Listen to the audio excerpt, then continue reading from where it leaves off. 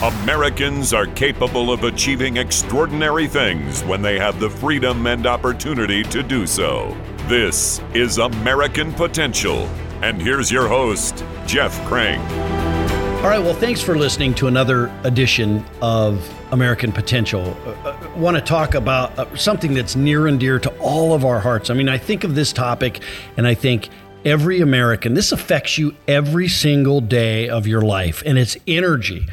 The idea that this whole society that we've built is built upon the consumption of energy. And frankly, we see in Washington too many people trying to use government to pick winners and losers in the energy sector. But one of the things that we've seen over the last several years really is this administration and some in Congress really trying to skew it away, make choices away from good choices in the energy sector. And it impacts us day in and day out in America. It drives up the cost for single families.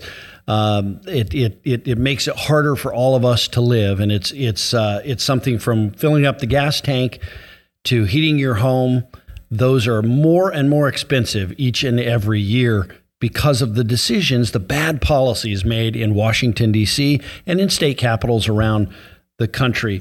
But the House of Representatives has taken action, passed a bipartisan bill called the Lower Energy Cost Act. And on today's episode, we have Mark Marie, who's a policy fellow at Americans for Prosperity, to talk about H.R. 1, that bill, and the impact it could have on America. Mark, thanks for joining us. Thank you for having me. I'm excited to be on. Yeah. So first of all, let's talk about H.R. 1, what it is. It's the Lower Energy Cost Act, but let's talk about what it is and what it would do. Sure. So the Lower Energy Cost Act would basically remove existing restrictions in federal law that are constraining the production and delivery of energy. And when you constrain the production delivery to market of anything, the price is going to go up. So this was, as the title suggests, H.R. 1, the first priority of the new Republican House of Representatives. In their minds, they identified this as both the kind of biggest issue and also the one with the most kind of bipartisan appeal to be their first bid to kind of reorient federal policy on the economy, specifically on energy. Yeah, so folks understand H.R. 1, usually when a bill is tagged H.R. 1, it's the top priority of the party in charge of that House of the House of Representatives in this case. So this is like the top priority to them, and it's going to have a much more difficult road in the Senate, we know. But this is an issue, and I don't want us to just talk about this from a policy standpoint. Let's talk about how this impacts people's lives, right? Sure. I mean, I've used this example on the podcast before, but there are people out there, single moms who are, because of the cost of energy getting so high, their utility bills or their gas to go to work, they're having to make tough choices in life of do they buy a new pair of shoes for their kids, or do they put gas in the car to get to work.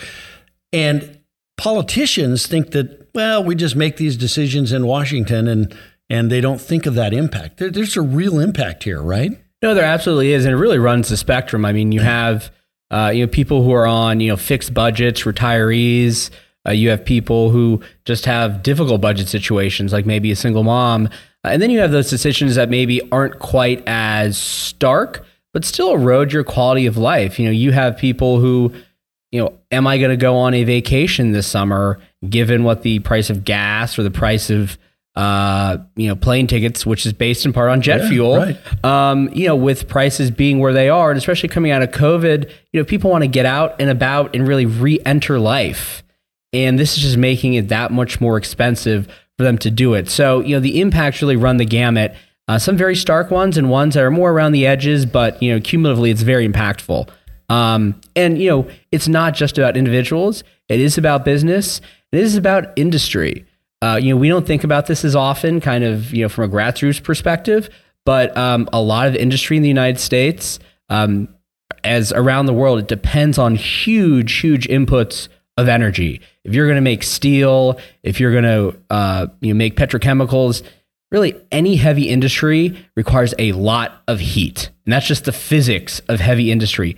Heat means a lot of energy. As those prices go up, American industrial competitiveness also goes down. So that's something that we don't focus on as much, but it's also critically important to making the U.S. economy, particularly industry, more competitive globally. I think that's a point that is lost on a lot of people. Like the cost of energy, when the price of gas goes up or the price of electricity goes up, it is such a driver of inflation in our economy, right? I mean, everything has to be, everything that's manufactured has to be manufactured and then taken somewhere else. And that cost of energy increases the price for everything, whether it's eggs, the food we eat, whether it's steel, no matter what it is.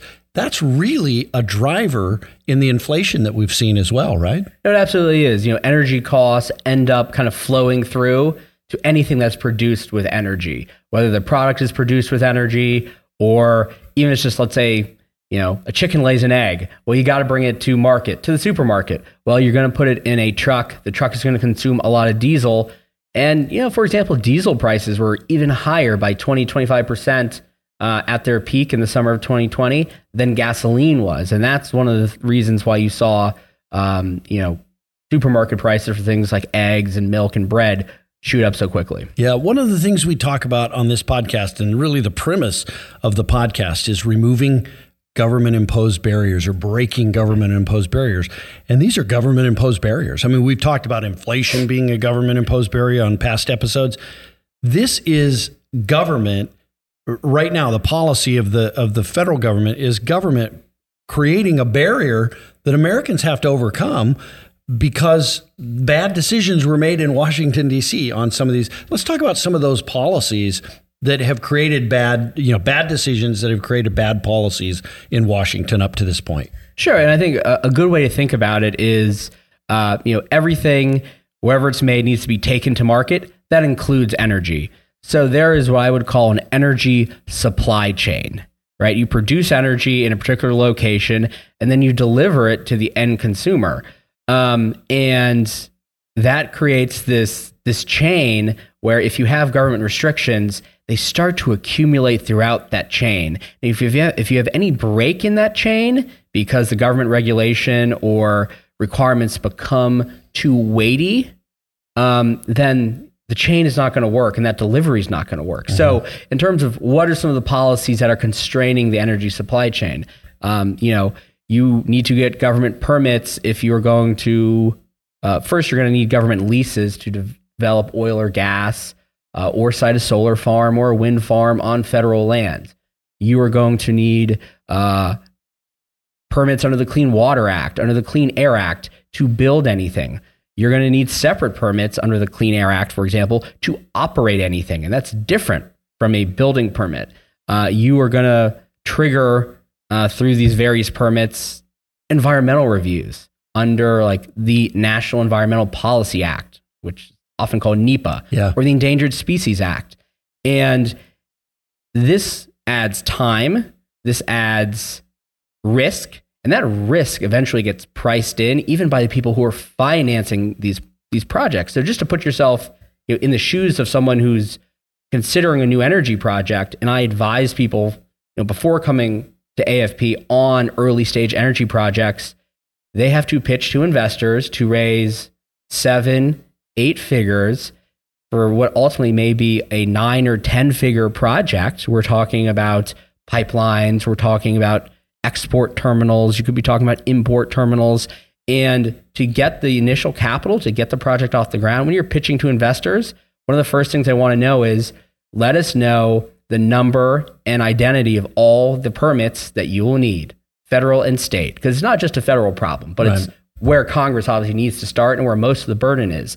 And they will ask you, what are the chances that you can get all these permits in an acceptable time frame? And oh, by the way, what are the chances you can keep the permits? Because every permit decision or lease decision by the federal government offers an opportunity for litigation. Mm-hmm. And many times leases or permits are granted, and That may take 2 or 3 or 4 years, and there's another 2, 3, 4 years litigation on the back end. So even if you get the permit, win the court case, your financing can fall apart and the project can be abandoned. Yeah. Well, and all of this regulation has a cost to it, right? I mean, it always makes me angry when I hear politicians say, well, we're just going to go after the oil company, or we're going to go after the utility company. We're going to show them. They pass the cost of whatever that regulation is onto the consumer. It in and of itself, regulation is a big driver of the cost of energy, right? No, it absolutely is. It's a cost of it's a driver of the cost. It's a driver of the timeline. A great example, like I said, it could take 2-3 years just to get a permit to build, let's say, an import terminal or an export terminal, right? For things like liquefied natural gas. Germany built one in 6 months last year because they just decided to basically waive all their regulations because they determined it was of national importance to get a particular project done. And, there's the saying, time is money. But when you get it done in 6 months opposed to 6 years, then you're saving a lot of money, and those savings are passed on. So that's another way to think about it. Yeah. Well, and I think there are groups out there, whether they're environmental groups or others, that use this regulatory scheme and process to tie projects up in court. That increases the cost of these projects. It's actually, when I look at it and I think about it, it's kind of amazing that we even get some of these projects off the ground with all of the regulation that's out there. And ultimately, and I want to talk about HR 1, but I'll let you answer that. But that's what this is about, is kind of removing some of that regulation, right? To let them go out and get these projects done. No, it is amazing that you can get them off the ground, and there's less and less appetite among what you would call project developers to even start trying to get these projects off the ground because they know the barriers they're going to face. And you mentioned the environmental groups. What they are realizing is that many of the same barriers that they thought they were benefiting from or were stopping the sources they don't like are now stopping the sources that they do like. And if you can't get any type of energy project done, and energy needs grow with population, with the economy, you run into not just cost problems, but real reliability problems just in terms of access. For example, on the electricity grid, increasing risk that's being reported from people who oversee the grid of, potential for brownouts and blackouts. And that can be a scary thing. That's you talked about that some of these environmental groups, and there's some energy that they like and some that they don't like. I mean, I guess I don't get that. I like all energy that can be produced, that is efficient and works. And I'm not the expert on it, so I kind of let the experts, the people that want to invest money into the technologies, decide what those are. That's what's, I think, frustrating is there are people out there, and some of them in government, that are picking winners and losers in this, doing subsidies in the energy business and all of that. That stuff drives up the cost as well. It absolutely drives up the cost, and in many cases, it drives up the environmental impact, which is a purported reason for many of these regulations. They're actually counterproductive if you look at what you would call the life cycle of the environmental impact of a particular energy source.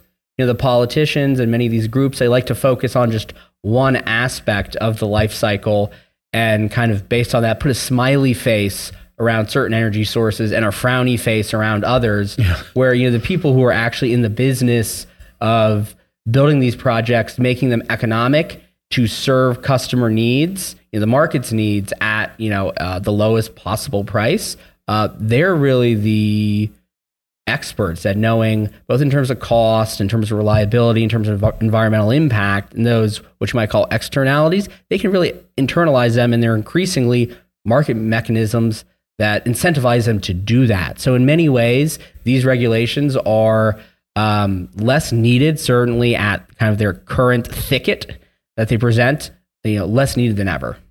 All right, so let's talk specifically about HR 1, because that was great background on energy and why things cost so much. What is HR 1 going to do to lower the cost of energy? Sure. So HR 1 broadly streamlines a lot of the processes that you need to go through to get permits under things like the Clean Air Act, the Clean Water Act.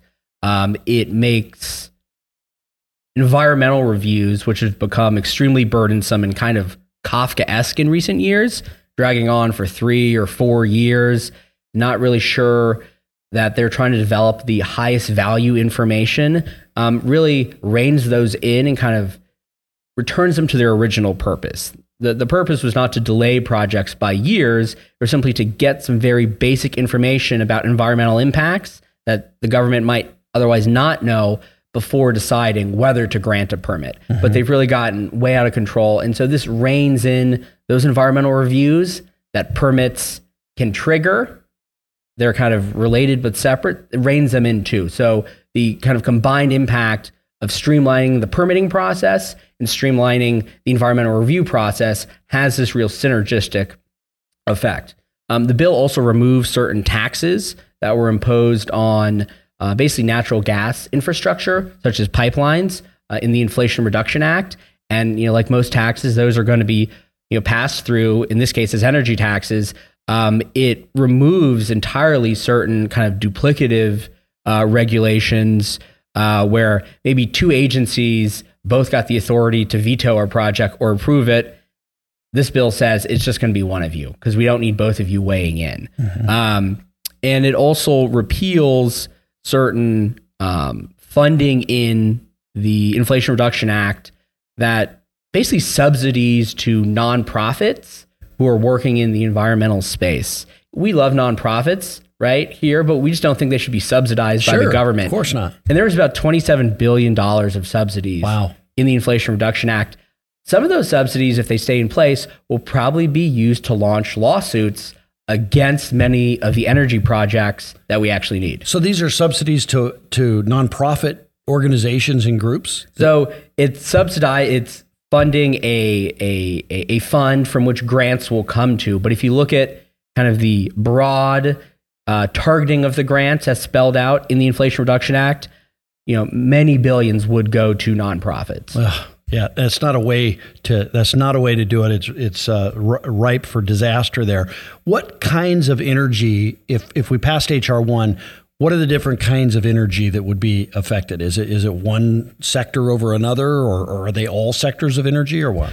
Really, all energy projects. I mentioned earlier that environmentalists or environmental groups are realizing that these restrictions impact their preferred projects as much as the other guys. So, it's hard to site a solar farm, a wind farm. It's hard to build the transmission line that carries the electricity from the wind and solar resource areas, which happen to be pretty remote areas of our country, to the end markets where the electricity is going to be consumed. So by removing these restrictions, renewables, wind, solar, kind of traditional sources, oil, gas, they all will benefit from this bill. So it's really an all of the above strategy, and also certain inputs that would go into, let's say, electric vehicle batteries. Electric vehicles, their batteries have this kind of chemistry of different minerals that we don't have many of here in the United States. Many of them are produced mostly in China, or let's say Chile, or the Democratic Republic of Congo, and the Republican House of Representatives made the decision that we need to stand up, not through kind of subsidies, but by reducing restrictions, American mining of some of these minerals that would be used in electric vehicle batteries. So it really improves the production, delivery, and entire supply chain, I would say, of all sorts of energy and energy technologies. Yeah, and to me, that's a national security issue, really, right? To be able to say that we're going to be more sufficient, self-sufficient at making sure we're producing these things in the United States, so that we aren't relying on foreign, in some cases, adversaries, and in other cases, just foreign countries. And you can't be totally self-sufficient, and I think nobody should suggest that, and you're not.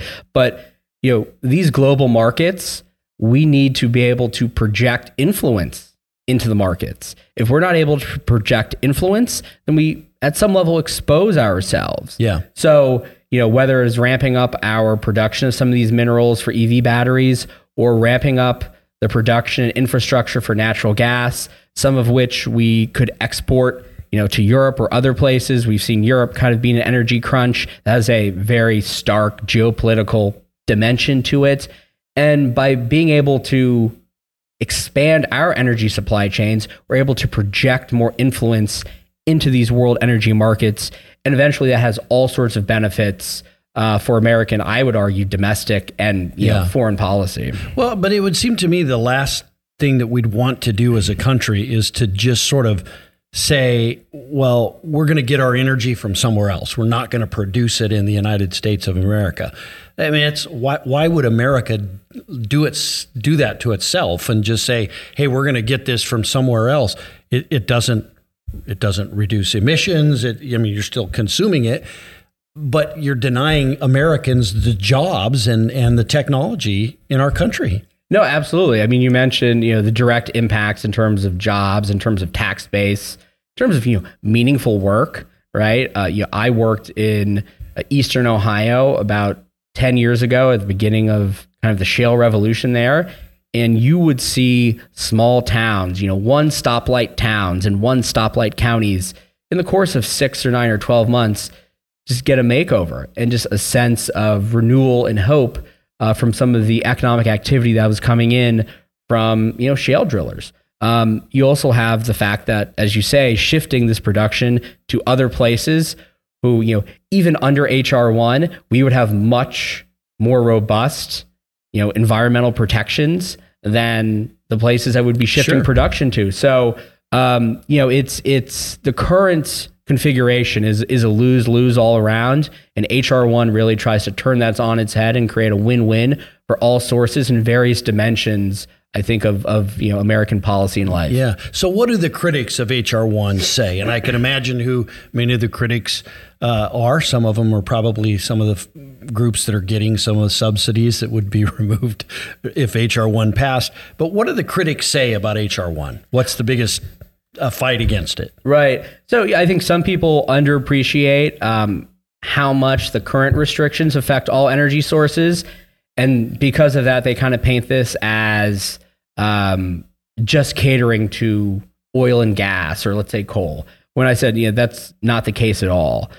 Some people simply say, look, we cannot pass a bill that makes it easier to produce any fossil fuel because there's a certain limit on the number of emissions we put out, and we just need to, quote unquote, keep it in the ground.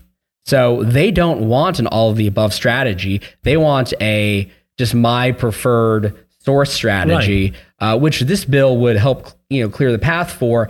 They just don't like the fact that it's broadly applicable even to kind of traditional sources. They want to pick winners and losers. Yeah, no, right. Exactly. Yeah.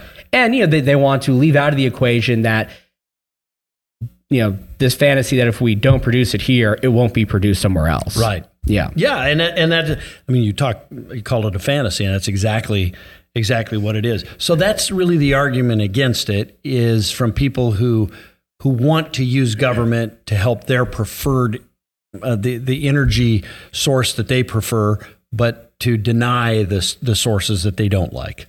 Yeah. They feel like the American kind of energy policy over the past, you know, 2.5 years is going in the direction that they prefer, both with the Inflation Reduction Act and also with a lot of agency action that is picking winners and losers or putting extra costs on certain sources and lavishing subsidies on others. And they don't want to end that dynamic. They don't want to reorient away from it. So, yeah, I wouldn't say that there's tons of great arguments against HR1. It's just that the current configuration is very much to their liking, and they don't want to pivot away from that. Yeah. So I want to be clear too on this. So Americans for Prosperity, for instance, it's not opposed to wind power or solar power, correct? We're for energy abundance from all sources.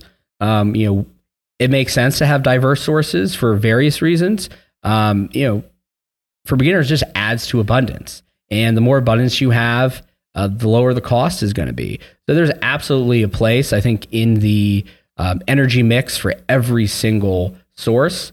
It's just a matter of allowing markets and the people who know the most about connecting the needs of consumers, be they families, individuals, businesses, industry, to particular sources at particular times of the day, to do the work of sorting out that mix rather than have government kind of impose it from the top down. Yeah, and that's, those deliverers of energy are reacting to market signals in the economy that says we want energy delivered in this way, or we want more of this, and it's driving costs down and things like that.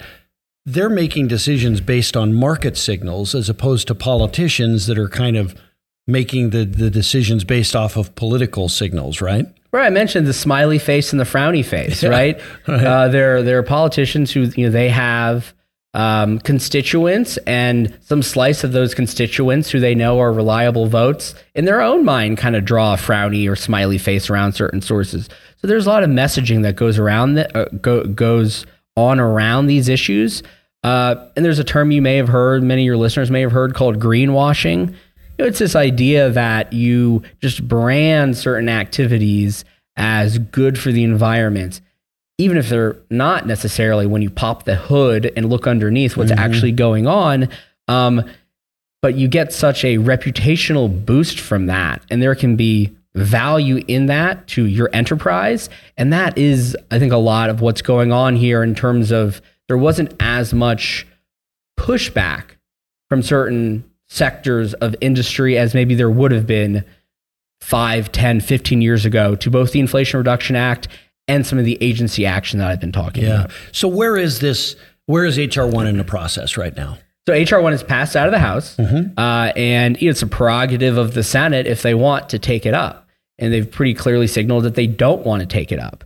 For the reasons I've already laid out. It's not in their interest in terms of their constituents think that you need to keep it in the ground, or at very least drive a much harder bargain. There is one piece of HR 1 I should mention that HR 1 didn't really address, and it's it addressed the delivery of energy from production to markets. In terms of pipelines, it did somewhat less to address the delivery of electricity, which is transmission lines. Those towers that you will see, end to end, kind of with a swath cut through, let's say, a forest by a highway, right? With those high tension lines. And HR 1 arguably did not do as much as it could have on that front. And Democrats in the Senate are proposing and trying to build interest around a transmission-only bill. Now, again, just because maybe transmission could have been beefed up in HR 1 doesn't mean that a transmission-only approach is the way to go. But that is kind of their way of looking as if they are doing something on this issue while not taking up the bill, which they've made clear they're not going to do. But it's interesting because the Senate is very closely divided. 1 or 2 votes could tip a floor vote on a bill. And you do have a couple Democratic senators who, because of their votes for the IRA, not to get too deep into politics, but have a lot of incentives to make up for basically what they've acknowledged is maybe a mistake and vote for an all of the above, lower energy cost type act. But the leadership in the Senate, which controls really what bills are taking up, have made it known that the bill is never going to get taken up, so there's really no point in discussing it. Yeah. I mean, I think of people like Joe Manchin, right? Yeah. Who his state relies very heavily on energy. I assume he's one that is at least thinking about whether or not to support HR 1 if it came to the Senate. So yeah, John Tester too from Montana. John Tester, Montana. Sure. So I think HR 1 is a very sensible starting point, and I think, frankly, the Senate and the Democrats who run the Senate were surprised that Republicans were able to put out such a substantive bill that covered so much ground on all sources so quickly. So I think it's going to take them a while of scrambling to figure out what their response is. It can't just be these transmission-only bills. But for now, that's sort of their placeholder. Yeah. What can people do? Before I ask that, I assume it sounds like it's not going to make it through the Senate at the moment, right? But that can change, right? If people push and there's a groundswell of support for HR 1, would the president even sign it? Would President Biden even sign a bill like H.R. 1? That's a great question. It's very difficult to, anticipate what any president will do. I think particularly this president. I think there's a chance that you could have what's called a skinny version of H.R. 1, where they take certain aspects of H.R. 1 that are maybe high value to all sources and also least offensive, let's say, to some of the constituents of the Democrats, and pull those out and run with those individual bills. I mean, H.R. 1, there are dozens of individual bills that are part of that package. So they could take out one or two, particularly on environmental reviews, maybe reforming NEPA, the National Environmental Policy Act, which governs environmental reviews. That's an area where there seems to be the most sort of bipartisan consensus, in both chambers, that something needs to be done and fairly soon. And if an environmental review bill were to be passed by both chambers, I presume that the president would sign it. It's a good bet that the Senate is not going to do anything without talking to the president first and getting a read on whether or not he would sign it. Yeah. What can people do if they want to get involved in this? What can they do? Is there some way to, obviously it's passed the House, is there a way to put pressure on the Senate to get this through the Senate? Well, there's always the option of calling your senator. If enough calls come in, on a particular issue, it can move the needle in terms of not changing them necessarily from no to yes, but changing their posture on the issue, right? If your median senator starts getting a lot of calls over a sustained period of time, they may go to leadership and say, look, we need to do more on this. Now, what does more look like? That would remain to be seen. But I think calling your senator is always a great first start. AFP, I think we'll have some events coming up.